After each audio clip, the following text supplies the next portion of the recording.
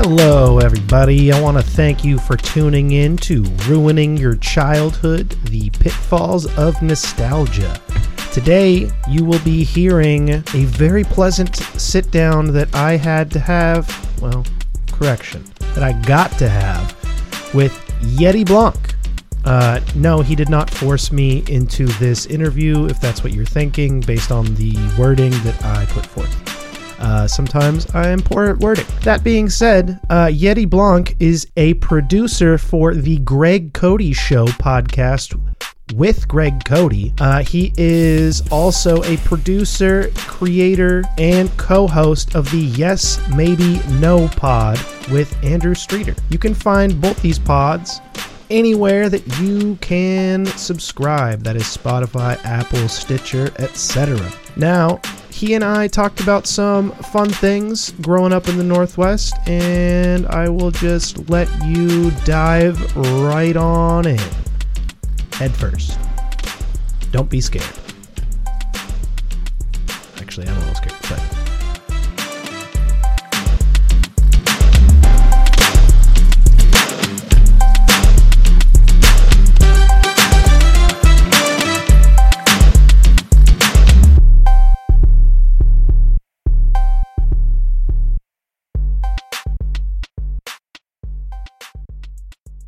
I had a lot of good times making music in Bellingham, but being in the Pacific Northwest and trying to make hip hop, it's just not an area for it. There's not many that have done it. I mean, you've got, Sir Mix-a-Lot, of course, and Blue Scholars to a point. Those are the only groups from out there that I could name. I mean, yeah, and then now you have Macklemore. Macklemore is. I've tried ignoring him, but exactly, yeah. Yeah, I executive produced this album for this one of my buddies in Seattle. He's a hip hop artist named Wisdom. And he's underground, he's not big by any means, but he's friends with Macklemore and has known Macklemore for a long time. And so he watched that dude blow up and stuff. And so hearing some of the stories from behind the scenes and, apparently he's a really nice guy and all that stuff. I remember seeing him play in alleys in Bellingham, just no one there and stuff like that before he got famous. But I cannot get down with his music now. To me, it's like the equivalent of just a corporate, boardroom commercial type of thing where everything is thought out and they're like, oh, well, how will this land with this group? And, just all of that stuff. And it loses all of the soul. Yeah. I will say though, and I've only listened to it once, but his "My Oh My" song, and I watched the video for that, and like that got the feeling going. That my feelings going a little bit, but that has less to do with him and more to do with just what he was evoking with Niehaus. Yeah, and, Dave Niehaus, and that's the voice of my childhood. I mean, I listened to Mariners games fucking the entire summer. My dad always had that. Yeah, and see, I didn't really know of him until I moved out there in 2007. But he's instantly infectious, and that's the thing. I watched the Mariners play once. That was my first major league game. Was going to the Mariners not long after I moved.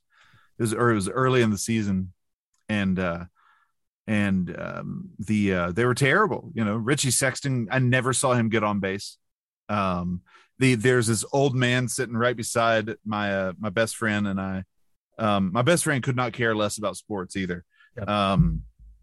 But he got tickets through work. So he was like, you want to go? Because he knew I love baseball. So we went but yeah, there's this old man sitting beside us, and Sexton strikes out for the third time that night. And he just kind of under his Mariners blanket with his beer in his hand, he's like, sit down, Richie. Yep. And I'm just like, this is probably his dad. And he hasn't seen him in 23 years, but he comes to every game to heckle him, Exactly. Just to quietly heckle him from decent seats at the park. Yeah. But I fell in love with the team instantly because it was very much what it was this lovable loser quality. There was just something that drew me in, very much like the mid 80s Braves when I was a little kid and I first got into baseball. It was them. They were terrible. They had good talent on the team, but they could never put it together. They were still about 6 or 7 years away from getting to where they could make all the runs to the deep in the playoffs or the World Series that they did. Yep. and but they just couldn't put it all together back then. But I still loved watching every second. I didn't miss a game for 6 years until Dad couldn't afford the cable anymore. So that was a bad day. First and foremost, I'm sorry that you fell in love with the Mariners, because that's a painful relationship to to have. It is. Yeah, we had the NLDS win in 95, and that's like all we've ever had. And then, meeting up against the Yankees or the Indians, just always getting bashed. And I'm actually interviewing David Sampson next month. And nice. One of the things that I want to talk to him about is like, will I die having seen the Mariners win? Like, is that a possibility, or do I just in your lifetime? Right. Because at this point in my life, I'm like, no, like they're just, they're going to be the one team that will never get the World Series. And that's just going to be how it is. They almost had Team of Destiny stuff this past season, though. Like if they close. Had made it into the playoffs, they would have had that Team of Destiny feeling. Cause it's like, they really shouldn't be there, but like they got things cooking right at the right time. And like, but they just couldn't quite do it that last game. Yeah. The most exciting Mariners memories I've had in the last, 5 years have all been end of season pushes for that wild card spot. And we never get it, but there's always some really exciting games. A little bit of excitement. Right. Yeah. Right. Not always either, but. So yeah, I got to watch Ichiro play for a couple of years while I was out there, and that was cool. Griffey came back. Well, he wasn't the same, but still, I got to tell my kids I got to watch Ken Griffey Jr. play baseball. Yep. I got to be there for a few of those games. But then after I left, they brought on Dustin Ackley and then shortly thereafter Kyle Seager, and they're both from the same region of North Carolina that I'm from. So like, that was extra cool to be able to have some guys that are kind of hometown. And then the bass player for my old band, his little brother actually played in college with one of the Seager brothers. It wasn't Corey. It was the other one. It wasn't Kyle. It wasn't Corey. It was there's a third. There is a third, and they both played at UNC Charlotte together, and they were good friends. But so like, it was just cool having a little bit of still some not only North Carolina representation, but my part of North Carolina representation on the team. And so it was a little bummed to see Kyle, call it quits, but I don't blame him one bit. He wasn't going to be able to stay a Mariner. Like the fact that he's like, nope, I'm good. I've accomplished what I needed to. Yeah. I'm sure that he, talked to his wife and was like, do we want to try to relocate, or, like with the kids growing up and stuff, I'm sure that they just wanted to stay there. It's a nice area for raising kids, obviously. Yeah, if you can afford it, it's incredible. You there's always something to do, and the secret to it is realizing that the rain doesn't have to stop you from doing anything, and then you can have a really good time. And that's what it was for me. It didn't take me long, but it took me a little bit to figure it out. And then when the sun comes out, I mean, it's really hard to find a prettier place in this that I've ever been. It's so gorgeous. And I mean, when you're in like the certain spots on like not Capitol Hill, on like over towards Ballard and stuff, and you look west, you see the Olympic Peninsula and the Olympic Mountains, and then you look east and you see the Cascades, and there's snow on both sides. You see Lake Washington to the east, you see the Puget Sound to the west, and you're just like, this is crazy. You know what I mean? It's unlike anything else, and it makes sense why people are flocking to it.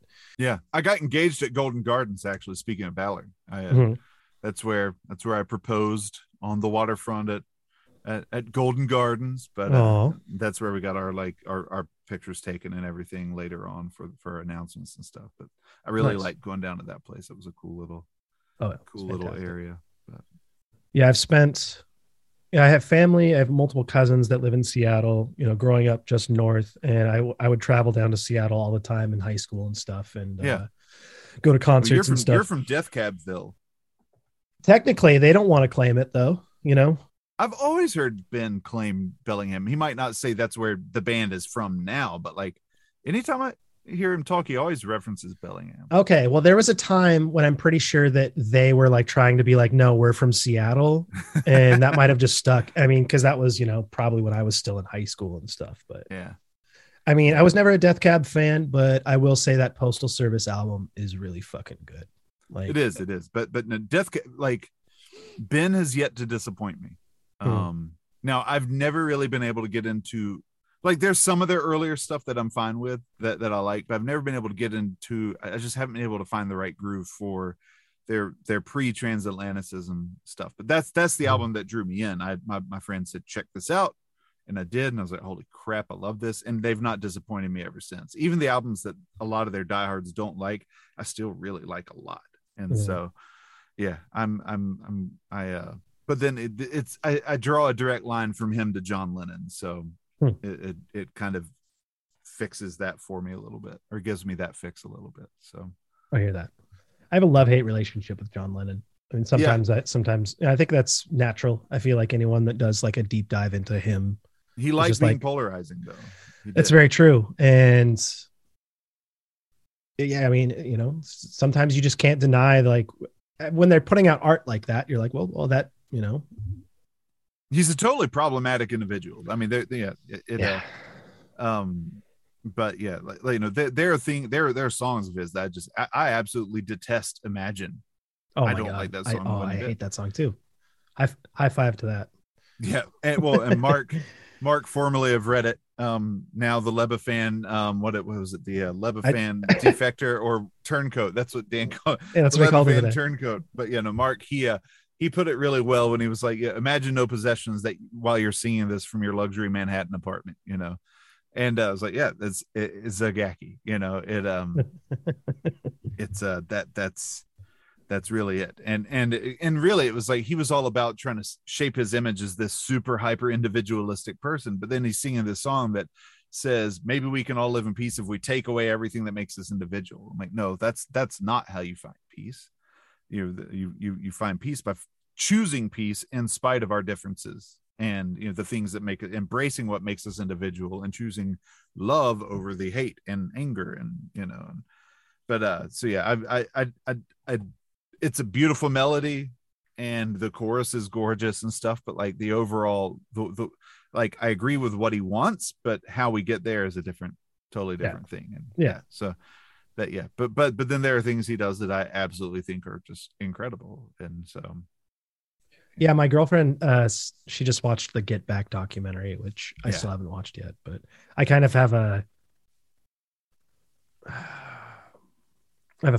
ongoing feud, one-sided feud going on with Peter Jackson. So I didn't watch Get Back. I am still upset about The Hobbits. Okay. Oh, really? See, The Hobbits didn't bother me at all. The Lovely Bones, I hated that movie, and I was like, really, this was you? This is Peter Jackson? Come on. Well, King Kong, I mean, my buddy actually asked me today while I was at work, he was like, have you ever walked out of a movie? And I said, well, the closest I ever got was King Kong, the Jack Black King Kong. Yeah, it was so long. I was like, oh. And I felt nothing. I barely remember anything of it, you know. I remember there was a lot of footage of the monkey and the woman like staring lovingly at each other with the CGI fucking sunset hokey going on in the back. And I was just like, he is really hammering into this, like, the monkey loves this woman. Mm-hmm. And it's like, well, we get that, you know, you don't need to beat us over the head with it. Just right. Like, yeah, Peter Jackson is one of those dudes where I have a lot of beef with him, because I feel like he just at least at this point, I feel like he's just choosing, you know, going off the whole nostalgia and the purpose of, like, you know, the deep dives of this. I feel like he loved Lord of the Rings so much growing up on it, right? That the movies that he made, Jessica would hate me if she was hearing this right now, but the movies that he made were not based on the actual texts and more based on his recollection of the texts, right? And so memory is one of those really interesting things where memory changes over time depending on how you are feeling when you go back and visit that memory, right? And so if you go back and like make something great, like, and continue to like just say it's great and like turn him, he like, I felt like Peter Jackson turned these characters into deities and stuff like that. And part of the reason that the Hobbit, that Frodo was such a good hero was because he was kind of just like the every person. He had no powers and stuff like that. Right. But I feel like there was a lot of just in the way that he shot it, like this angelicness to it, where he's like, There are actually like moments where it's just like there's this white light and aura and everything's like washed, and he puts like really like a bunch of slow-mo into it, and you're just like, okay. But my theory is that he's epicking his ass off is what it is. Instead of acting his ass off, he's epicking. Let's make this epic. Yeah, it's something like that. And so it's one of those things where I grew up, when I saw the movies, I loved them. And then just as I watched them, as I got older, you know, just going back. I've never been able to rewatch them all the way through. It's tough, right? And so that part of the reason I realized, I was like, I have to figure this out. I'm like, what is it that's really bothering me about this? And so, you know, my girlfriend Selena, she was like, she really wanted to watch them, so I watched them with her, and I figured out it's just there's a lot of slow motion, like unnecessary slow motion, where like Frodo's saying something and it's just like, okay, Sam, and you're like, why? What's happening? You know, just like it just makes it so like.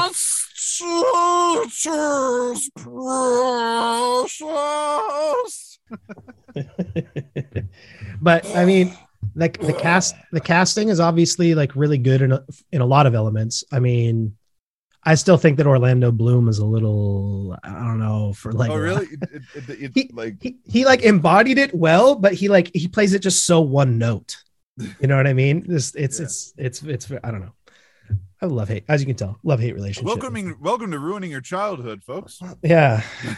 Pitfalls of nostalgia. I love introducing other people's shows. Yeah. Welcome to Cinephobe here. It just, that's so one thing I wanted to ask you is how you got into podcast and podcast production, like what drew you into this world and how you entered it and stuff. So my best friend, or one of my best friends, Andrew Streeter, he and I have known each other for almost 20 years now. We were friends. We lost contact for a while, but we rekindled our friendship over the Levitard show. We found out that he just back when I used to be on Facebook, back when I was I mean, I have a Yeti Blanc account, but I don't do anything with it. But back when I had my formal Facebook account, yes, I stumbled across, I think he said something, or he saw me say something like in my status update or something like that, that clued it in, that signal that, oh yeah, we're both fans of the Levitard show. So he messaged me on Facebook Messenger and we started talking about the show, and that turned into us pretty much like talking every day, like just messaging back and forth every day about the show. And so like, really, I mean, like for a long time, we would message back and forth almost daily, and we still do almost daily. It's just we're both in a real busy point in our lives right now, but like, I mean, it's still, 2 or 3 times a week minimum, that we're messaging back and forth and have long text threads. We rarely talk. I don't have his phone number, and that's just kind of the gag. We realized that after about 2 years of messaging back and forth, and I was like, let's keep that going. And just for fun, he has mine somewhere in his history, because he came to visit, and so in case you lose signal, here's my number, or if you lose internet, here's my number if you need to call and figure out how to get here. But anyway, and so that evolved over the year, and then in 2020 I finally put out a parody song that I had been working on for 3 years. I had it written and I just never recorded it. And so we're all kind of in lockdown at the beginning of the pandemic. And so I finally put together the Fine song, to the tune of Billy Joel's For the Longest Time, and made it that as a Fine. And so it blew up. It got played on the air. It took off, and then Andrew came back, and over the weekend he's like, because he did the classic, oh, if he can do it, I can too. And he's right. Andrew's much better than I am. He's more talented, and he actually has an audio engineering degree, so him producing things happen much faster. Me, like, it's painstaking, laborious just to come up with something kind of halfway mediocre.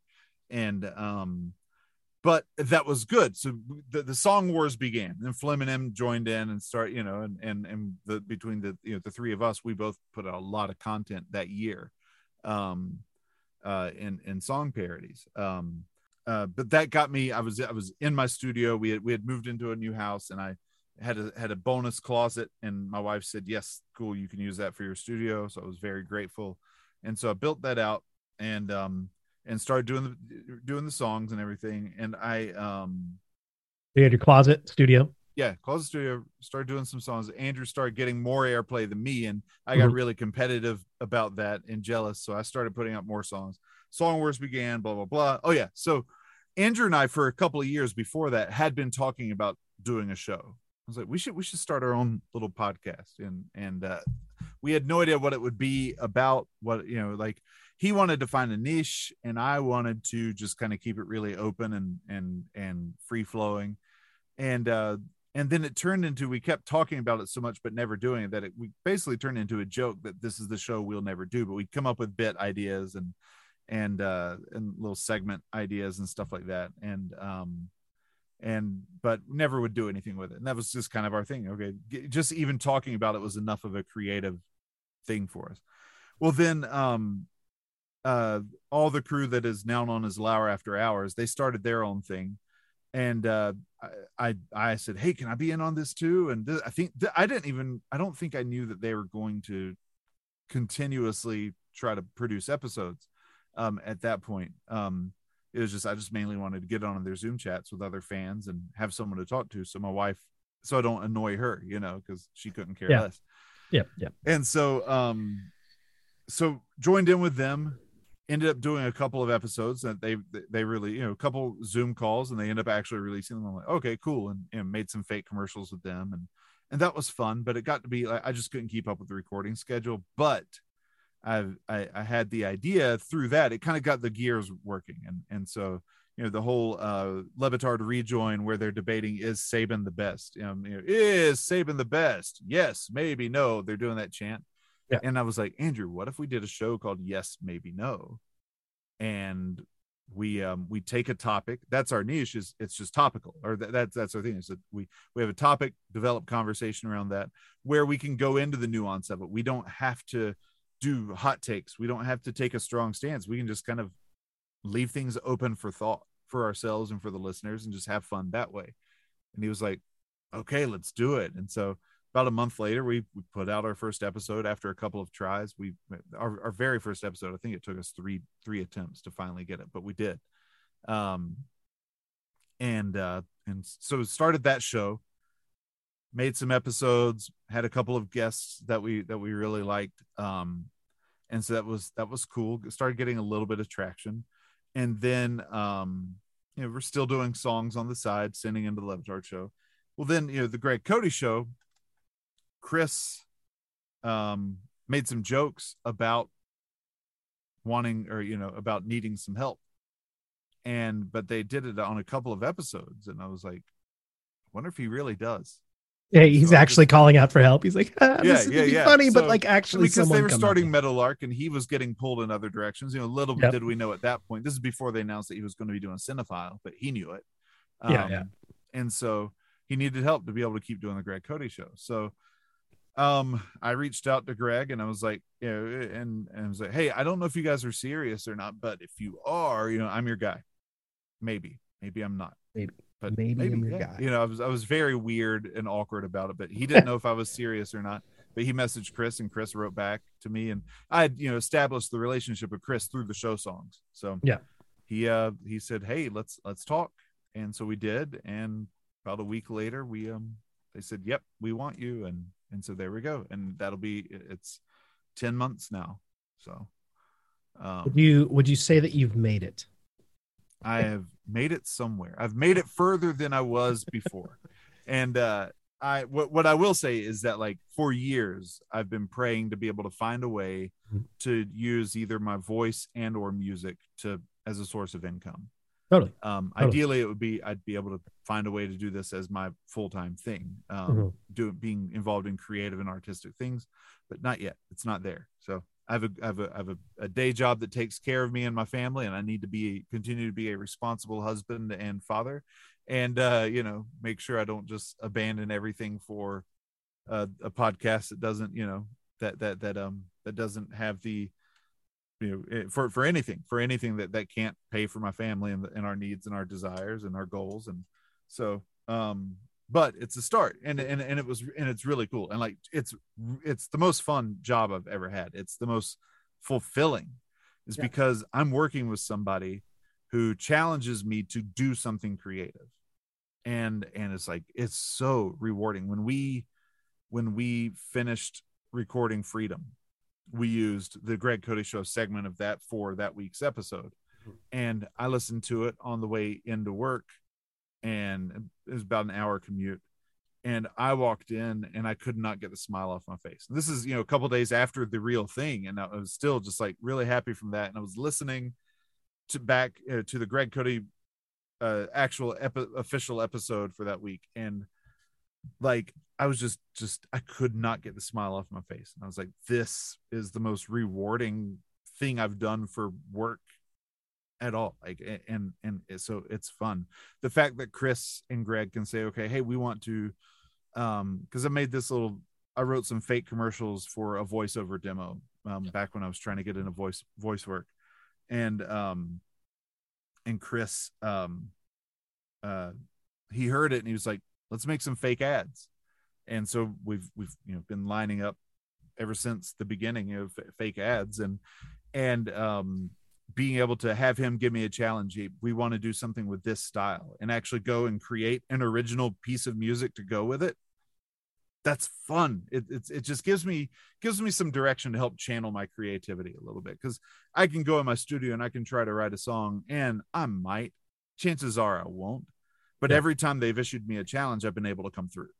And it's so it like giving me some direction for the creative outlet is just, it's wonderful. And so yes, I mean, here we are 10 months later, still going strong. We the Greg Cody Show's 100th episode will air on the 21st, so Monday the 21st. That'll be the 100th episode.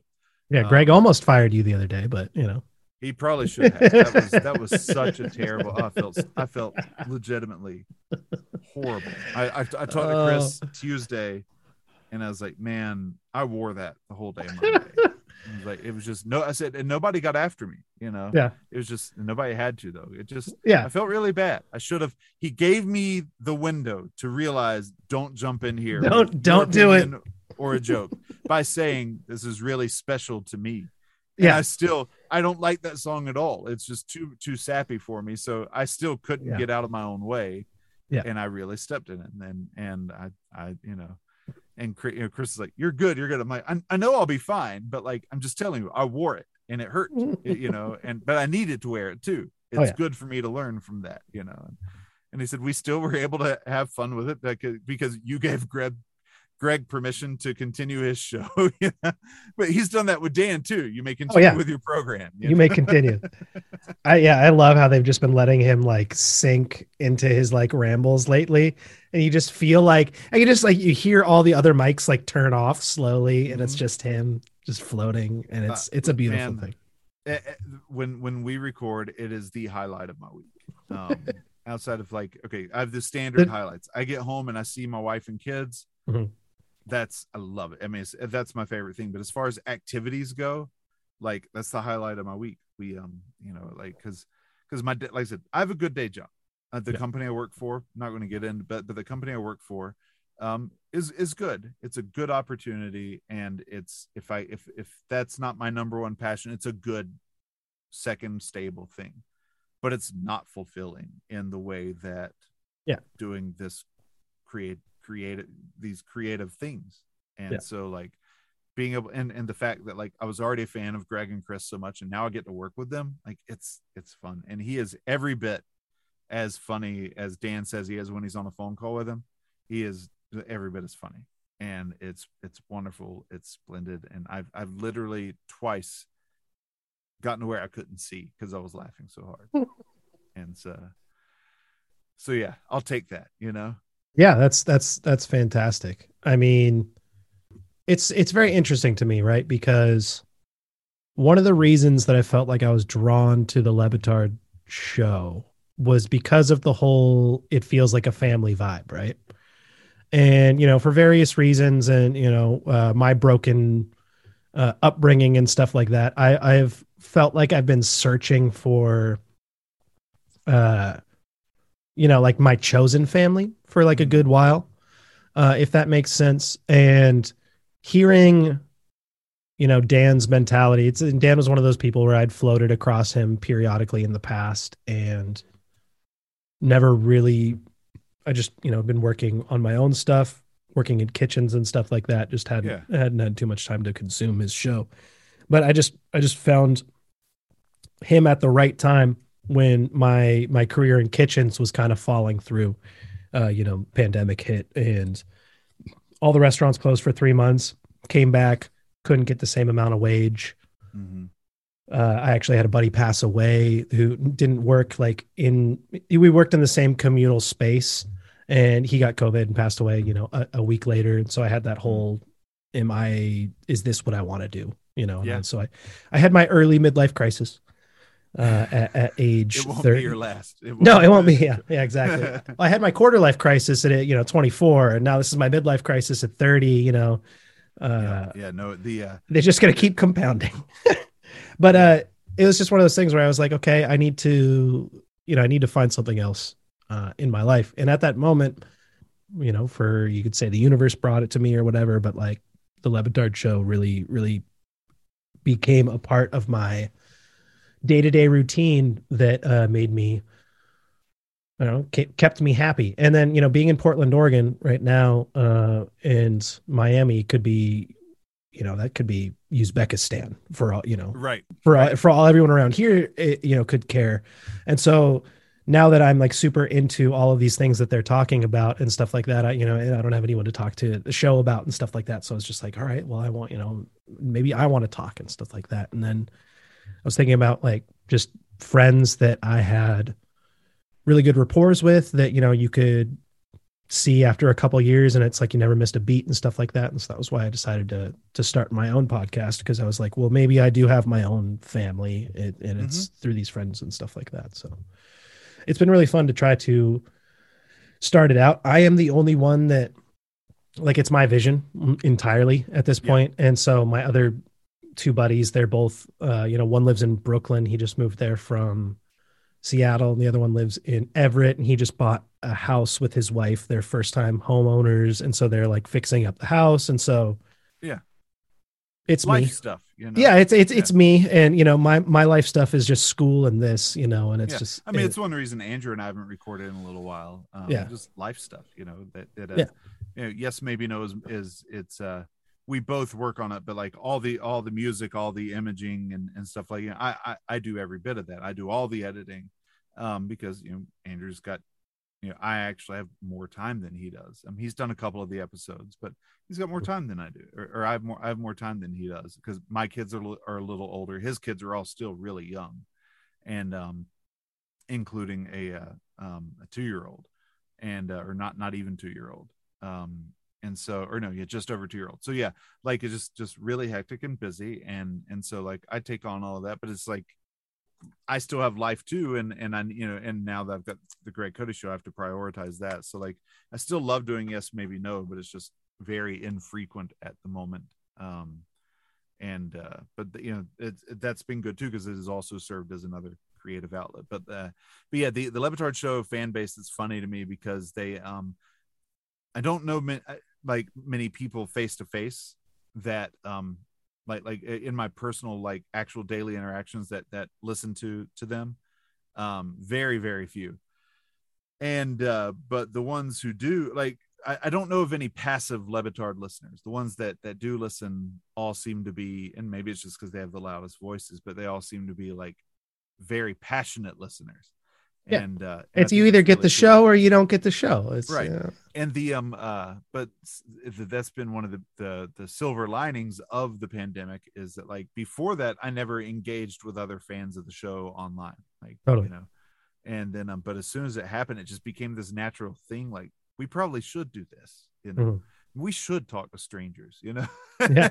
And I've developed some really good friendships out of it, whether it's just through Twitter or through the Lauer After Hours friends, or through people that I've met doing yes, maybe no. Like Jeremy Taché we are legitimate friends. Like we actually, he texted me last week from the parking lot, the famed parking lot right before going into the Clevelanders. It's been interesting to make these connections in a manner that before COVID I never would have considered. even trying. Like, why do I need to do that? Because I really don't make friends around me because I've got my wife and kids. I was very social beforehand, but once I got married, I was like, I'm kind of good just spending all my time with you. I mean, you're hotter than any other friends I could go make out there. So, what's up? And, and so like, but it's been interesting how like, and I'm still kind of that way, like people at church or people at work, I don't really form close friendships unless like maybe they're Levitard fans. Okay, cool.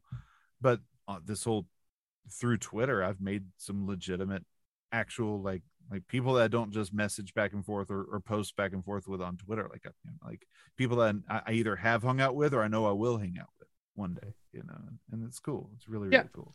Yeah, I mean, Twitter's it's such an interesting space because it's so impersonal on so many levels, but you can totally break through these walls because everyone is just like they're putting themselves out there.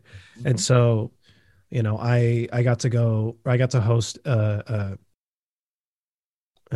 Northwest leg of this hip hop tour because I started talking to this dude via Twitter, and he's this MC. His name's Billy Woods, and I'd heard of him in high school. I just decided to message him one time on Twitter. We started an open dialogue. I ended up, telling him that I could book multiple shows, and I booked shows for him and stuff like that. And then we ended up hanging out. And then, it turns out he's a football fan. And so like, I'll talk, I'm not even the biggest football fan, but I'll just hit him up periodically and talk the Bears. Yeah. It's like, I'm not from Chicago, but it's just like, I know how to riff, with people and stuff like that. If I really need to. Yeah. And if I want to. And so it's just, I think part of the appeal of the podcast and stuff like that. And once again, I want to thank you for showing up and, and saying yes. It's just the ability to learn from people that, have more knowledge than me, because I'm one of those people. I got more knowledge than you, kid. Damn right. Yeah, I'm one of those people where, you might listen, if you ever listen to an episode of the podcast, you might be like, oh, this dude sounds like he's a know-it-all, and more often than not, I'm just like, I'm exploring things in my head, and I always am the type that just wants to learn and wants to be around people that I can learn from and stuff. And so, yeah, in trying to build the audience for this podcast and reaching out to people, and I was like, oh, I get to just like learn from a bunch of people, that from various aspects of life. Yeah. Next week, I'm interviewing this guy. His name's Fresh Kills. He's a Juno nominated hip hop producer from Toronto, and cool.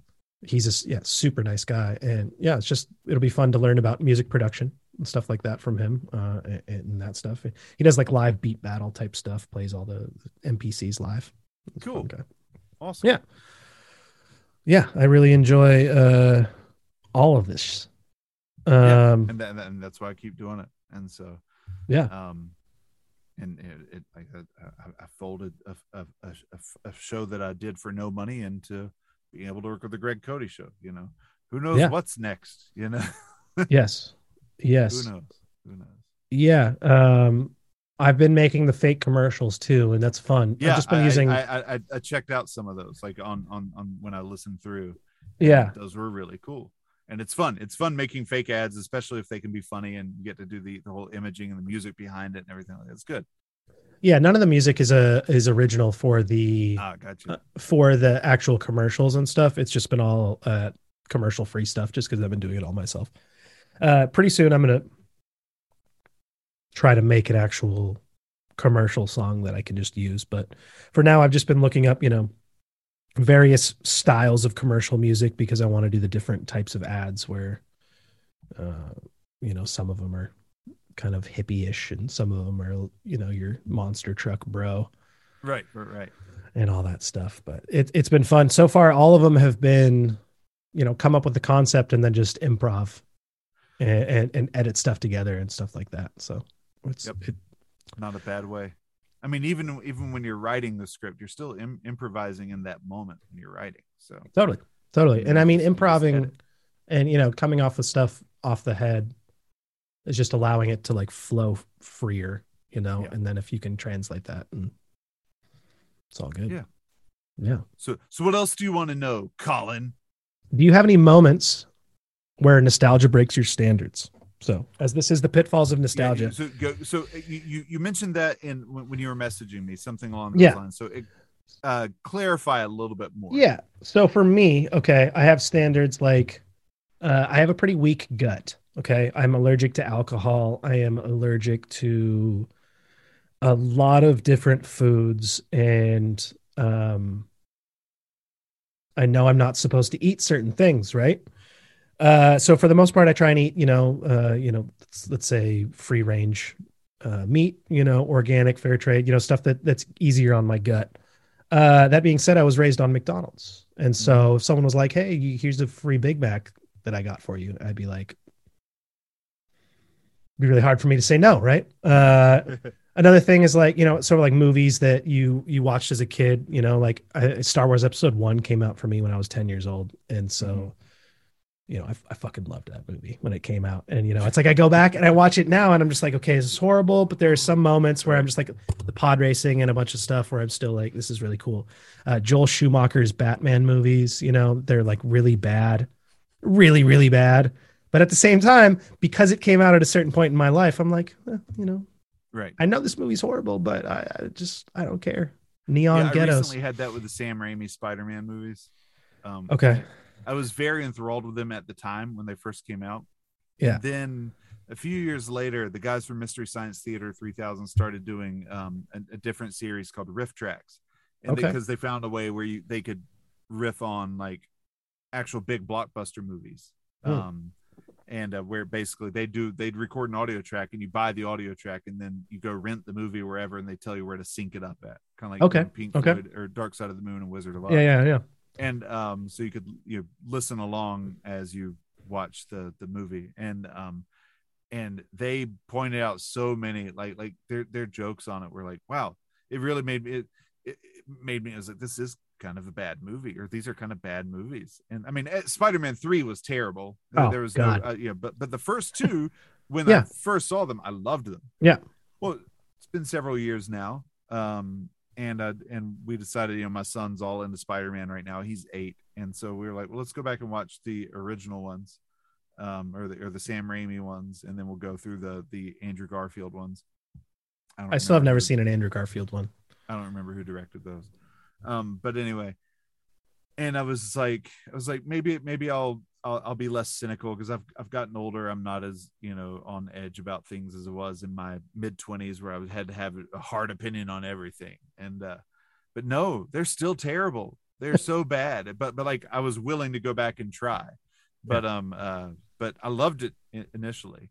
Food-wise though, I don't have anything because I don't keep to a diet. Clearly I'm not standing up, but I've got the gut. I'm not in good shape. Oh yeah. I look at some cookie dough and I gained 5 pounds. So it's I hear you. Yeah. I mean, like there's a I remember the 20-minute drive home from work when I was living in coastal North Carolina, and I went and bought like this pack of donuts or something like that. And I asked one of my coworkers, I told him, I said, ask me if those donuts I bought right before I left made it home. And he said, did those donuts you bought make it? And I cut them off. I was like, hell no. They did not, because there's no such thing as 1 or 2. And so that's bad. So, but like, I still don't have like a strict diet. So like that I could say I'm falling back onto this because of like a childhood memory, or things like that. Now I have foods that are nostalgic to me that are very sentimental to me, maybe more sentimental than nostalgic. Yeah. Although the Chico stick is something. Okay, this might fall into play. Are you familiar with Chico sticks? That sounds very familiar. I'm gonna look. I don't know if they're called. They probably shouldn't be called Chico sticks, but if the Chico stick, CHIC-O stick. Yeah. They're like this. I don't know exactly what they are, but I think if they probably just crushed up a bunch of candies and rolled them into some like coconut stuff, and it makes this whole like stick. And okay. And like it's not that great, like as far as fine quality candy, it's not. Yes. But my great grandpa owned a bunch of land in North Florida, had a natural springs on it, and that was the family swimming hole. And yeah, because in my redneck past, we have a family swimming hole, and it was the community would go there. You buy a ticket, get in for $1, spend the whole day there. When like my dad was growing up, and he built a skating rink, wood skating rink, and they had a little arcade and you could in the main, not a house, but the main building.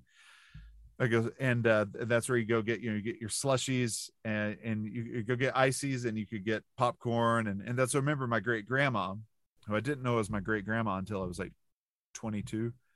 Everybody called her Aunt Doris, so I thought she was my aunt. I thought she was one of my grandma's sisters. No, she was my great grandpa's third wife. One passed away, the other one beat the kids because they pee the bed, and so he divorced her. Then he met Doris. She was quite a bit younger. She's only like 7 years older than my grandma, so everybody just called her Aunt Doris. And so I thought she was my great aunt. I thought she was grandma's sister. But anyway, so I'd go in, and Aunt Doris would make me and give me an icy and some popcorn. And of course, we got it for free. But then they closed it to the public. But still, our family swimming hole. We can still go swim there now, even though Deer Park uses that as one of its sources for their water. They drill from like 80 feet deep, and it's a natural spring, so it refreshes every day. But anyway, long story short, I remember the first time I ever had a Chico stick was there at the family swimming hole, and I remember I was like, oh, this is cool. And I liked it as a kid. It's terrible candy. It's really not good quality. But when I see one, I kind of have to go buy. I have to get it. Well, yeah, because you eat it. Attachment. Yeah. And it takes you back to those moments. Yeah. Yeah. Yeah. I mean, it's all based in sentimentality for me. Mm-hmm. I love fried chicken. Fried chicken's my favorite food in the world. Yep. I grew up with, my dad would make it for breakfast. Probably one of the reasons he died at 63. But but yeah, we loved fried chicken, and his favorite drink was root beer, and that became my favorite drink. And I've never, so I can't say like I've had a nasty habit with other things. I've never drank, I've never smoked, and so it's just never been my thing. I'm kind of a Ron McGill that way. And anytime you can compare yourself to Ron McGill, take that road. I was in on the interview when he was on the Greg Cody show a few weeks ago, and like my whole week was positive after that. Like he just even through a Zoom, he exudes this positivity and feel good, and you just feel like you're a better person after talking to him. Yeah. And so, but yeah, what was it? But so every year, and I don't only eat fried chicken on these days, but every year on my dad's birthday, on the day he passed away, and on Father's Day, I make sure I have fried chicken and root beer. Just a little tip of the cap to this, like that was our bonding time. He'd make some fried chicken, we'd sit around the table and we'd talk. I'm the oldest in my family, so I got more time with Dad than any of the other kids did, and I got along with him. Everybody got along. Dad was super loved by all of his kids, but I got along with him better than I think most of them, or maybe it was just my social nature was more in line with his, and so we could just talk forever about anything. And so there's sentimentality there. I'm trying to think if there's anything else. Like I have a higher standard of chocolate now that I'm married to someone who, my wife was a chef, and she was raised on good chocolate. And oh yeah, okay. My grandma just sent me 5 pounds of See's candy because my birthday is the day before Valentine's Day, and so it was just like she sent me all of this stuff. I was just like, I don't need this. So I'm gonna eat it. Dang it. Yeah, I'm just laying in bed like I don't need this, eating Scotch mallows. Just right, but I have no problem spending a little extra money on nicer chocolates. Why will I still buy a freaking Hershey bar? Sometimes I'm going to admit this to the audience, and maybe tell me if you felt the same. Have you ever opened up a Hershey bar and like, this kind of smells like a little bit, just faint smell of poop in this bar? Yes. And have you still eaten it? Oh, of course. Yeah, because it's there and I spent money on it. Yeah. Why? Why will I do this? Because growing up, the world told me that Hershey's chocolate is the best chocolate in the world. It was a total lie. Well, it might have been at the time. So that's the thing. Is like it was the best chocolate available. Maybe I don't know. Nestle was around still. They're foreign at least halfway, but like I had no idea of what actual why. We're supposed to have American exceptionalism. I mean, it's going to be one of our downfalls. But we're supposed to be exceptional at everything. We're the best. Why do we allow such crap chocolate standards then? It All infuriates me any of the standards that we have at this point, it's all just like, because it's mass yeah, it's got to and be greed. mass. It's Um, greedy chocolate. yeah, one thing that, just There's in your work, rap name, Greedy Chocolate. Oh, greedy Greedy chocolate. Chocolate's new album coming. Maybe we Yeah. should stay away from that one. Uh, yeah, in managing restaurants and helping start restaurants and stuff like that, the things that I've learned with the food industry is that, in order to increase profits, which always need to happen, or even to maintain as things go up in price, it's like you either raise your price Or cut or corners. or or you lower your quantity or you lower your quality. So if you Mhm. raise your price, you immediately lose. There's like a huge chunk of customers. They'll just see that you raised it a quarter and they'll be like, nope, I'm not Yep. doing that anymore. So more often than not, people keep the same packaging. And that's why you're seeing like so many pictures online of like people opening up a box of cereal and there's like this much cereal in Uh-huh. the thing. And it's just the same box of cereal. If you go to get coffee at the store now, there's a couple years ago, I think that the same size coffee bags went from a pound of coffee to 12 ounces of coffee, but it's the same Huh. price. It's the same price, right? And it's those things where it's you either are going to drop the quality of the product by introducing, just lower, just shit, but then you're going to lose clientele, maybe, but Right. you aren't going to lose as much clientele as if you just raise your price. Because you still So have the brand recognition of the yeah, packaging and yeah, yeah. yeah, that's another thing we do too much of here is our packaging is just stupid. My wife Oh lived yeah. in Finland for a couple of years, and they have very minimal packaging because they're trying to reduce waste. It's like, why do we need to have an Amazon box for an Amazon box? It doesn't. Yeah. For the original packaging box? What, it's why do we have to have these Russian nesting dolls of boxes every time I order something off of Amazon? Or you, and you try and and order like 4 items on Amazon and you click like I will take all of these 4 days later so they can all be in the same box. And then they all show up, 4 days later, but they're all in different boxes. And it's all, Yeah, just like, what is yeah, happening? it makes but we still lower our standards and order Mhm. from that horrific company. Damn you, Jeff I'm still going Bezos. to order something from them probably in the next week. Yeah. But I don't, but like I don't know why, because I actually kind of disagree. Now I've been able to get my for my personal food habits. I won't do McDonald's anymore, Hmm. unless I'm in a really really bad pinch, like I'm starving and this is the only thing open. My kids, they still want it. Of course, it's difficult to get away from McDonald's as Oh, kids, but they market towards the kids, yeah, yeah. But that's like I'll eat their fries, and if I have to order something, their fries and like an egg McMuffin. But that's Hmm. the only thing that I'll eat from there, and like maybe some ice cream or something like that. But I won't eat their burgers. I won't eat their chicken sandwiches, because for what I'm paying, it is such a terrible quality for me. I've been able to keep that one away. I look, won't eat. yeah. I don't do Burger King anymore because I had in Bellevue. I went and got Burger King on lunch break, had a chocolate shake, and ended up with a whole roach in my mouth, and it's just kind of Oh, ruined it for me. ooh, But also, even beyond that, Burger King has the greatest disparity between how their pictures look 100%. versus what you actually get. I There's always going to be a disparity. Chick-fil-A probably has the closest representation okay. of the picture to actual product, but Burger King has the greatest. Like they will make their food look so incredibly good, and Oh then when you get man. it And looks you're like like, somebody excuse me? rubbed it across the counter first and Yeah. pulled the burger out of their back pocket, Yeah, it's and it's great. all just sloppily. There's no presentation value to it, I'm and so convinced that I have a couple of buddies that are from Jupiter, Florida, that live up here, and I'm convinced that Burger King is just a cocaine front. Like, because I think it started in Miami, and I think it started in the '80s, and I know that it's all franchises and stuff like that. But for example, so we started this. I helped start this restaurant in here in Portland called Super Deluxe, and it's kind of turning into a little in and out of Portland type of thing. There's three okay. different locations, but we opened up the first location directly across the street from a Burger King, and also directly across the street on another way from a Taco Bell. So it's just like three fast food places right there. But the Burger King still exists. This is like 4 years later. I swear I've seen two people go in it the entire time.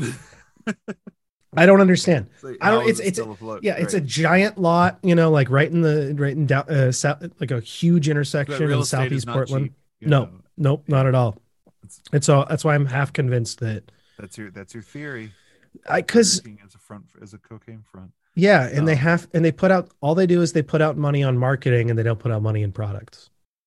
And it's what just where do we lower our standards for nostalgia where it's not food? I'm trying to think. Probably TV. well, that's what yeah, I was thinking about that with Selena earlier. I think it's, your media consumption, whether it's music, like for example, I was listening to I remember when the Cinephobe episode came out on Teenage Mutant Ninja Turtles 2 Secret of the Ooze, right? And I was so pumped. I was like, this is That one of my was that favorite was movies. filmed in Wilmington, North Carolina, where my wife and I and my kids lived before moving to Georgia. Oh, that's awesome. And no, actually, Waffle House, Christy Yamaguchi main.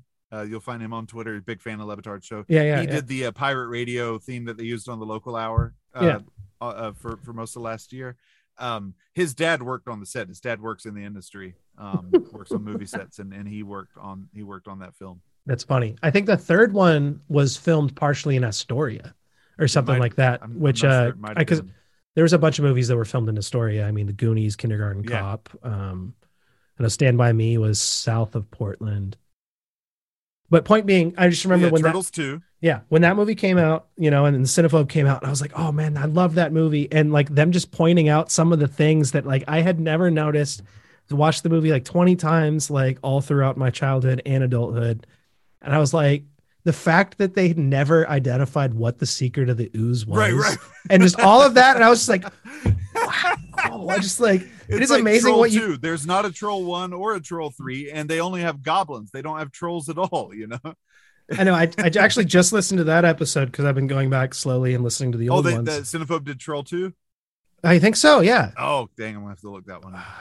I think it's, Look, you can't piss on hospitality. That's yes, that sounds exactly like what they, yeah, that sounds like that's exactly. the takeaway from the whole movie is you can't piss on hospitality. I'm gonna go. I'm gonna find which episode it is right now. But that, well, yeah, I just listened to that one, and that was one of the things. They're like, where are there no? There's no trolls. Yeah, episode 74, or no, episode 64. Nilbog is goblin backwards. Yep, they did it as the last episode of 2020. Gotcha, So. gotcha. Yeah, so I think that it's the best examples are media and food. I'm going to come up with other examples, but I think that the other examples that I can think of are all a lot darker. Yeah, well, we'll see. When it comes to TV, like it took me a while to give up the Cosby Show.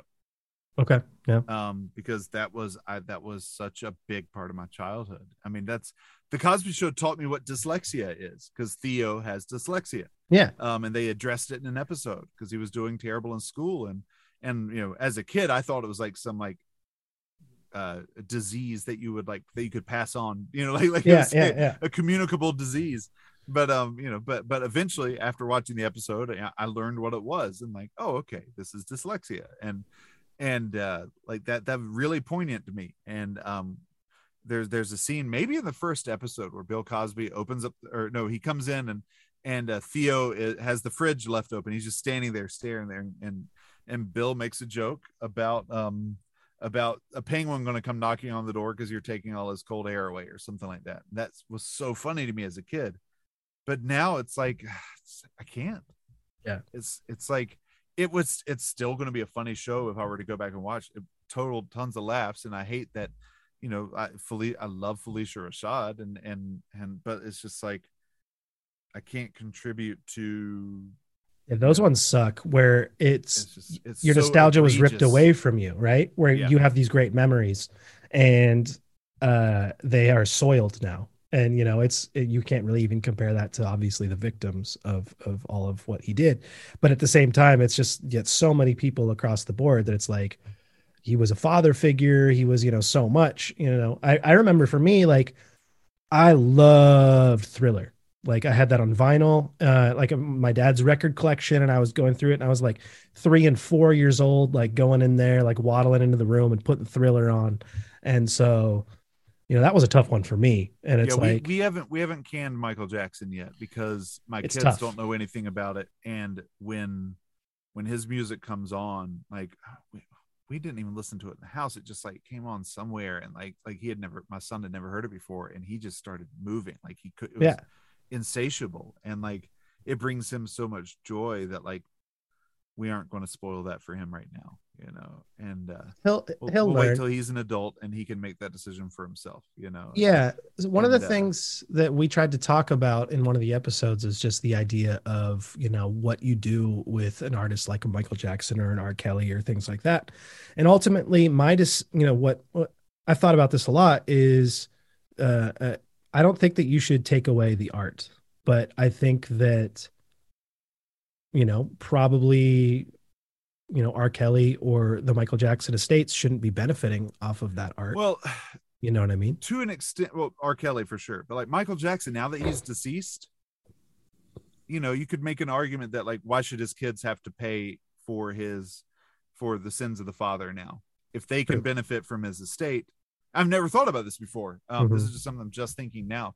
Now that he's passed away, he's not getting the perpetrator is not getting anything from, you know. Now you have to think about, what about the victims? Yes, 100%. You know, yeah. and like, you know, compensation towards them, you know, it doesn't help them or their case at all. Yeah, but it is less because it's no longer going to the perpetrator, at least, you know. So maybe there's it for anyone who's in conflict about that, maybe there's a little avenue, you know, that they could think of there. But I mean, like, the thing is, we hold it. I mean, and I don't even fault us as humanity for doing this, for holding the double standard. But like, the only reason Led Zeppelin hasn't been canceled is because people just haven't raised the bullhorn. I mean, those dudes are pretty gross, you know. And if you read Hammer of the Gods, there's some stuff in there, you know. And we haven't gotten to that point yet. That's the one Mike Ryan references quite a bit on the show, is like, there's a lot of questions we don't ask about Led Zeppelin, you know. And that we just haven't found ourselves ready to ask, or no one else has made a loud enough stink to make society as a whole ask those questions, or the music community as a whole ask those questions. And yeah, so now I'm gonna have to look into that, because there's some stuff, you know. And it this kind of plays into the big suey today, the Metalarkers, the totally episode, the deals we make. Yeah, that's what actually I was listening to that, and I was like, damn you, Mike, you're taking my, you know, like, it's because I've had this segment idea. I call it the breaking point, and I've had it written down in like a bunch of different, you know, like subjects that we could go through in that. I've had that like going for like a year. You know? Here's another one, double stand or where I broke standards based on nostalgia as an Atlanta Braves fan. Mm-hmm. You know, when I first got into the Braves, the tomahawk chop was not a thing. Native American iconography, yes, but not the tomahawk chop. That didn't come in until Deion Sanders brought it with him from Florida State. Okay. And okay, yeah. Wow. So he went to Florida State. The chop was there. And then he came to Atlanta, and that's kind of when it started. So it's not like this tradition that's 80, 100 years old. Not that would make it excusable, but that makes it interesting, because it's still somewhat recent history, because people will argue, exactly, proponents will argue, well, this is part of our team's history, not ancient history, though. Not really, you know. Yeah. But the Native American iconography, sure, yes, that's been around for a long time. But I was a kid; I'm not going to know any better. Yeah. And as a kid, when you get excited about the team you love and they're all doing the chop, you're going to do it too. Yeah. You know, for the most part, if your parents aren't conscientious enough to think critically about it. That's the thing. My parents were not hateful people. My dad was like that's one of the greatest things about my dad, is like, that guy taught us how to love. He didn't teach us anything about financial responsibility. He was bad with money. Yeah. We were poor. Yeah. We were really poor. But man, but you can have fried chicken, take care of a house. Yeah. But it wasn't easy. There were 7 kids, you know. So it was really overwhelming for him and my mom. You know, we were not easy. But it's not an excuse, because there are plenty of people with large families who keep it together, but it was too much for them, for and it's not like we were helpful, because we were brat kids, you know. But man, they taught us how to love people, and like, I never once heard like a racial slur come from his mouth. I'm not saying he didn't. He grew up in North Florida, and schools were not integrated yet. Yeah, I know he grew up saying stuff that he shouldn't have, but as he got older, he was like, this isn't who I want to be, I'm sure. And I never once heard him. I've heard him defend and take up for other people, and like, that was really cool. But no one was questioning. I'm not saying nobody, but the general public was not questioning the tomahawk chop. So he wasn't going to make me question it by any means. It was just, this is something fun we do to cheer on our team. And that's the thing. We're cheering on our team. So this is a good thing, right? And that's the whole thing behind it. And without pausing to think, are we making a cartoon out of another group of people? So growing up, I did that. I started, and when I was in my 20s, I was very much on the right wing, like conservative talk radio was what I listened to. Oh man, and I've never admitted this on the air, I don't think, but I have no problems admitting. I've opened up about it on Twitter, but I've never like talked openly about it. But like, no, I grew up traveling around with my dad, listening to Rush Limbaugh, because he'd go. He worked at Radio Shack until I was 14. He managed a store until I was 14, and then he quit to start his own computer business, on-site computer sales and services. And so during the summer, sometimes I'd ride around with him to all his customers, and he'd turn on Rush Limbaugh, and like there were things that I now see were hateful and hurtful. I just saw it as him I didn't take him seriously. Just like, oh, he's just making jokes. I don't feel that way. He's just making, kind of off-color jokes, almost like a stand-up comedian would. But I didn't understand, and my dad didn't either, because there was no reason for him to question. Nothing. No one ever challenged him, and he wasn't ever listening to a voice that was going to challenge him. So I got older. I listened to Rush every day. I paid for an insider membership. Same thing with Glenn Beck. I was a big-time Glenn Beck fan. Because he had excellent producers, and they would do really funny imaging, and kind of like Le Batard's show, really like kind of irreverent, like, we're not going to be polished radio as much as we're going to be funny radio, and like try to come and like, for where I was in my life at that time, not questioning things, and like there was funny stuff, or there was good entertainment value. I listened to Michael Medved out of Seattle, a guy named David Bose. I'd call into his show all the time. Met up with one of his producers one time at a movie that they were hosting, and like but then it just got to where I finally started questioning things as I got a little older, and I realized I was like, so I go to church. I'm a Christian guy. And I go to the Church of Jesus Christ of Latter-day Saints, and I don't mince words when I'm talking about my belief, and I go to the scriptures. I believe in Jesus Christ, and he says, first commandment is to love God. Second one's likened to it, love your neighbor as yourself. Okay, now let's strip the religion or spiritual beliefs beyond that. Let's just take those two as principles. Those are damn good principles to live by. We'll just take the second one. Let's say, even for an atheist, love your neighbor as yourself. Yeah, that's you can have a really good life and be loved and love people if you make that your mantra. And so I decided to try. I was like, that's where I need to be. That's how I was raised. We might not have thought about things critically enough, but that's how I was raised. That was the essence of how I was raised. Yeah. And so like, I started realizing that the brand of what these guys I was listening to was talking about, that were a big part of my childhood, because like I said, I'd spend hours on the road with my dad laughing at these shows.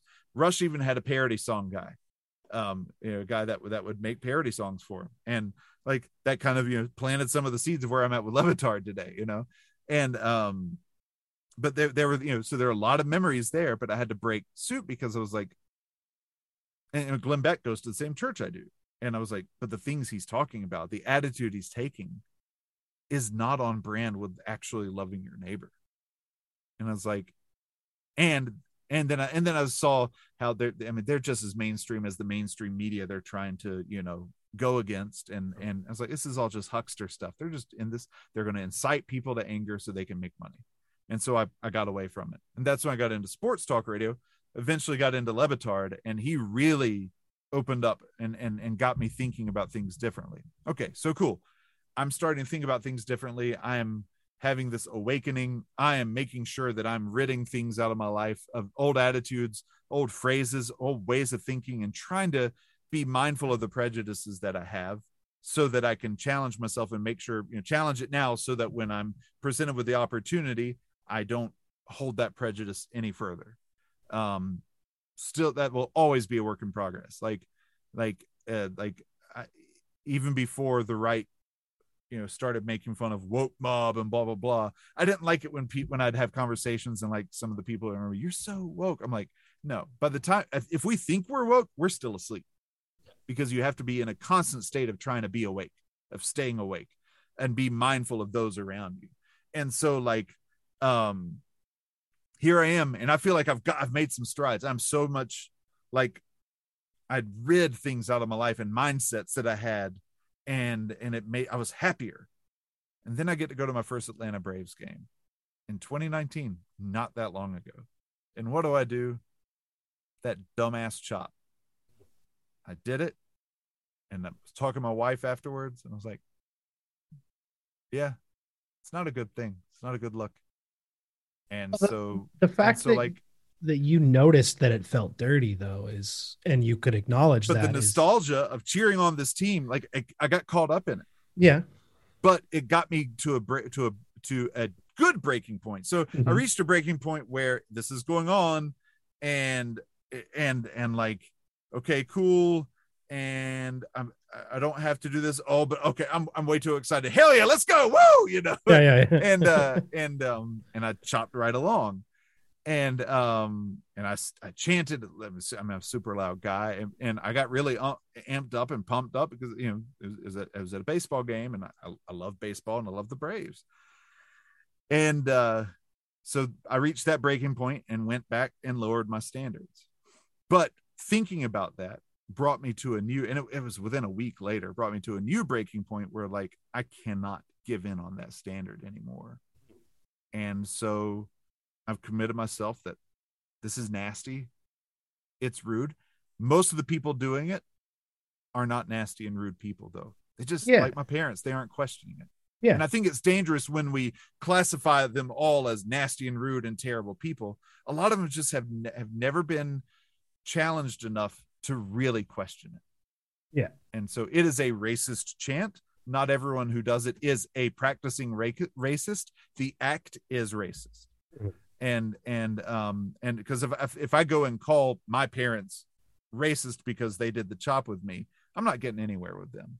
No. But I can tell them that the act is, and here's why. And try to put it in that way. Then maybe I can have a conversation. And so, like, here's where I'm at with the team right now. Yeah. They just won the World Series. It was wonderful. I loved the fact that they did. I'm jealous. I would love to see them change their name. I would love, but first they got to get rid of that chop. I'm not going to not support the team because of the chop right now. But if they don't get rid of Ozuna after the horrific crap that he did last year with his domestic abuse, if they don't cut him, which I don't think they can. I don't know if they can cut him right now because of the where the league is at with their. But if they don't, then I will not follow the Braves at all. I will be solely Mariners. Right now, it's both. Yeah, but I'll be solely Mariners until they get rid of him, and I might even hang on to it to the chop. Now, is that going to hurt their profit? No.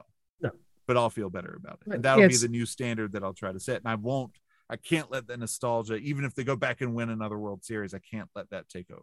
Yeah. And you can celebrate the team and you can celebrate the World Series and you don't have to partake in the chop.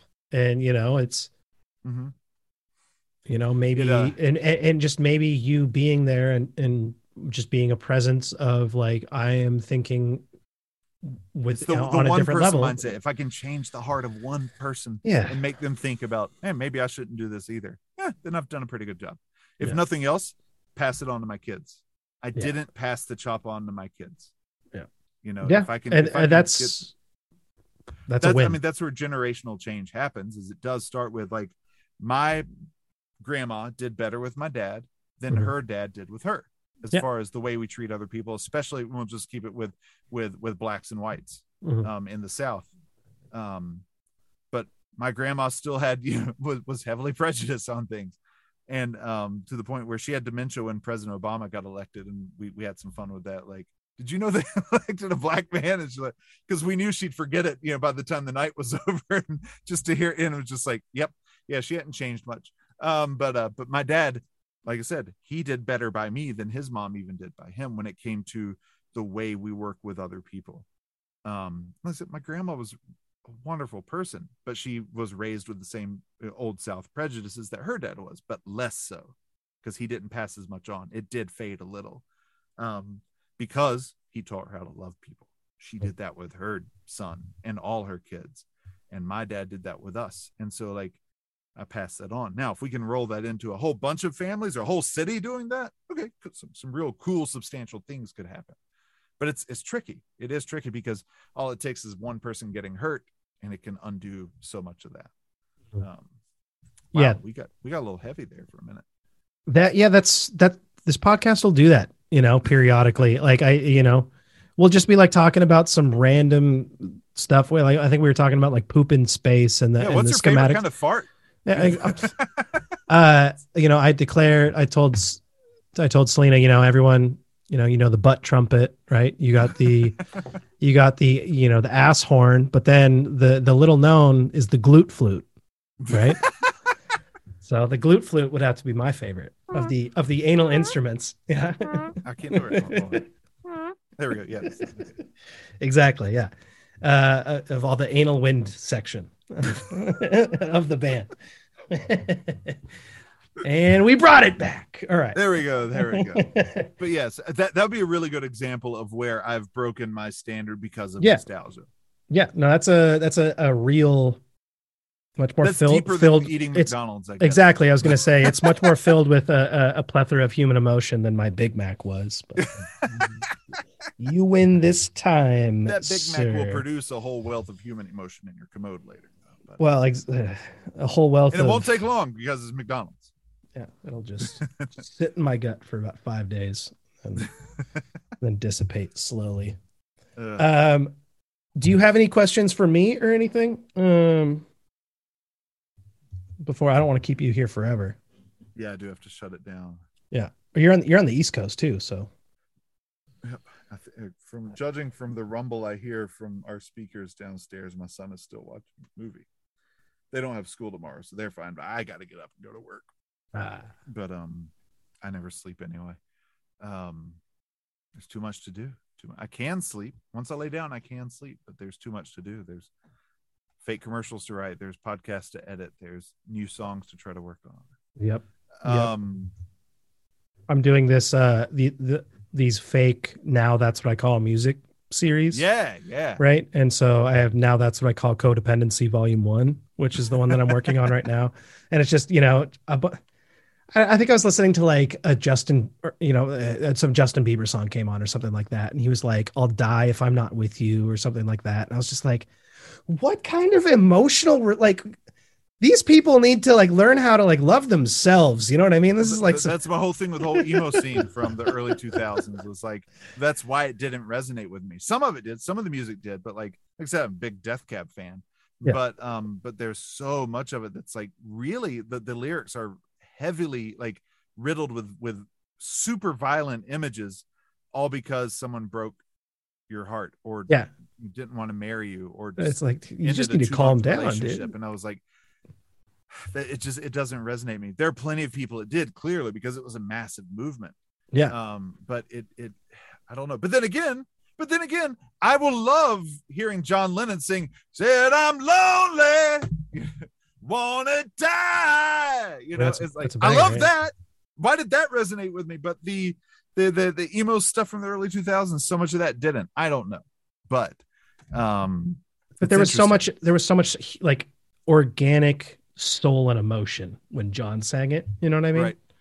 Whereas like the emo song, it was like, we need to make a breakup song, and they're just like, just like, yeah. The scary part was when hip hop artists started to come out that had grew up on that emo scene, and then they started to take the hyper masculinity, misogyny and stuff of hip hop and amplify it with that violent imagery of the emo scene, and that's when you got like, Little Peep and Triple X Tenacion, and I don't know how to pronounce his name. I feel like such an old person when I say it. And like 6ix9ine Tekashi and Tenacion. Yeah, exactly. Fourth.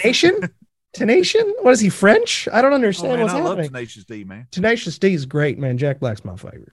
I'll Um, tell you, man. I'll tell you what. uh, yeah. Uh, but yeah, that subsect of hip hop that came out in the last couple of years is a little terrifying. That's all I can say. Yeah, yeah. There's some people it speaks to and but just never got with me. I can't understand it. Yep.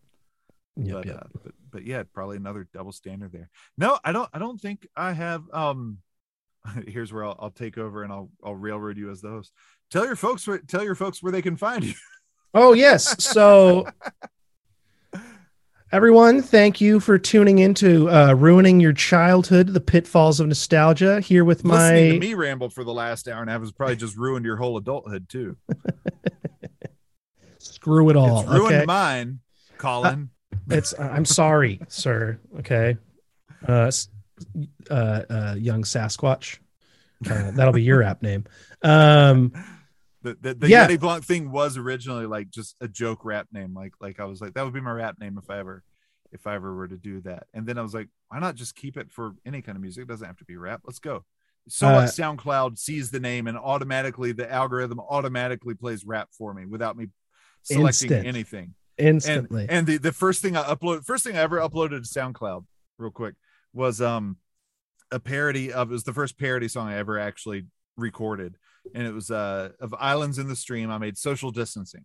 It was the weekend Kenny Rogers died, and just so that song was in my head, and I was up on my ladder doing something to the house, maybe changing a light bulb outside or something like that. And I just said, social distancing, that is where because it was right at the beginning of the lockdown. And I was like, okay, cool. So I uploaded that, and then because my name was Yeti Blanc, SoundCloud proceeded to still just like nothing but rap. All the songs that would play after that, and nothing but rap. And I was like, "You're like, I'm French." Your algorithm is a little assumptive there, SoundCloud. But yeah, so I decided to keep it the whole time, Yeti Blanc. It was basically kind of a play on the blue microphone, the blue Yetis. Yep. I saw, and maybe it wasn't a Yeti, but I saw a white blue microphone, and I was like, that's more like a Yeti Blanc. And I was like, Yeti Blanc. I think I'll steal that name. I like it. Yesterday's Cinephobe episode, the 5 Heartbeats. They do the thing where like there's a twist in the movie and they say film noir. I don't know if you've listened to it too many of their episodes, but yeah. But May said film Blanc in this last episode, where I think it was it's the 5 Heartbeats, and then it's like all about the gentrification and the white people coming in. So film Blanc. Yeah, exactly. And so it was film Blanc because it was the 5 Heartbeats were the 5 black singers, and then the five Horsemen were the 5 white singers that were supposed to replace the 5 black singers. Gotcha. And because they're more marketable and stuff like that. And then towards the end, they end up all moving. All the 5 white dudes all move to Harlem, marry black women, and all have flat tops, like blonde flat tops. Yeah. And it was just like, by the end of it, I think that's when Maze was like, film Blanc. Blanc. That's a good joke. And I'd like to think that he is referencing that I subconsciously influenced him, because it was just last week I'd reached out to him for the first time to light him up about their takes on the next to last episode of The Mandalorian. I mean of Boba Fett. And because I hated it. And but just out of nowhere, poor Anthony Mays, because just out of nowhere I just started like, hey, you didn't ask for any of this, but here, like, I've got some major problems. And I think I said something along the lines of, this episode, watching the Luke Skywalker of this episode made the 5-year-old me wish that Cobra Kai had won. And oh my God, totally non-related at all, but not related at all. But if what it was is that Luke in that episode really fit the aesthetic of Daniel LaRusso.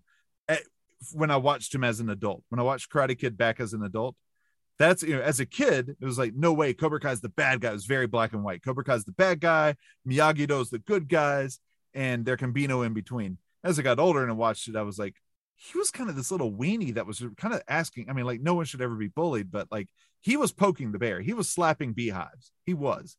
And so like, and that's what, like, Luke in that episode of Boba Fett, such a freaking weenie, man. Like, oh, this and that, and my father, blah blah blah, or Grogu, silly Grogu. I'm like, this is destroying me. They could have done so much better. And like, so poor Anthony Mays. My first interaction, and really only interaction with him so far, was me just like, you didn't ask for this. Here's what's going on. And poor guy. He responded back, but I think I lost him. He's a super nice dude. I've talked to him periodically, just like about his podcast editing chops and stuff like that, and just various things. I actually asked him one point. I think he was the first person I asked. I was like, "Hey, would you be down to come on to this podcast and do a guest spot?" I told him the name of it, and he was like, "Yeah, unfortunately, I don't think that would be good for me because." He didn't say it, but I had to remember that Amin and Zach, refer to him as a pedophile on a constant basis. My podcast is called Ruining Your Childhood. And they would not let him live that down. That's right. I was like, okay, I painted myself in a box here. And that's actually a really good way for him to be like, not say no, but also be like, there's no way I could do that. Thank you for listening to Ruining Your Childhood, the pitfalls of nostalgia with Colin and today Yeti Blanc. Why am I doing this? I don't know, but I appreciate it. I mean, sometimes, so we can find you on the Greg Cody Show with Greg Cody. You can find that anywhere where you find podcasts. Absolutely. Subscribe, rate, and review. I've really enjoyed reading the reviews because some of them are funny when people take them seriously and like try to yell at us. Some of those are really funny. And so I enjoy reading the reviews for those. Yes, first and foremost, find me on the Greg Cody Show with Greg Cody. New episodes out every Monday. Our 100th episode will be this Monday, the 21st. Beautiful. And it will also cover a little bit of, at least a little bit, we don't know how much, of the PFPI Gala. Oh ho ho ho ho. No one that listens to this will know what that is, but they should know. And so, once again, I want to thank you for showing up and saying yes and conversing with me. I want to thank. It's been good meeting you, Colin. Thank you for your time. Yeah, of course. And I want to thank the Codys for employing you and thus introducing me to your voice. I thank them daily. I really do. Yes. It's the most fun. Awesome.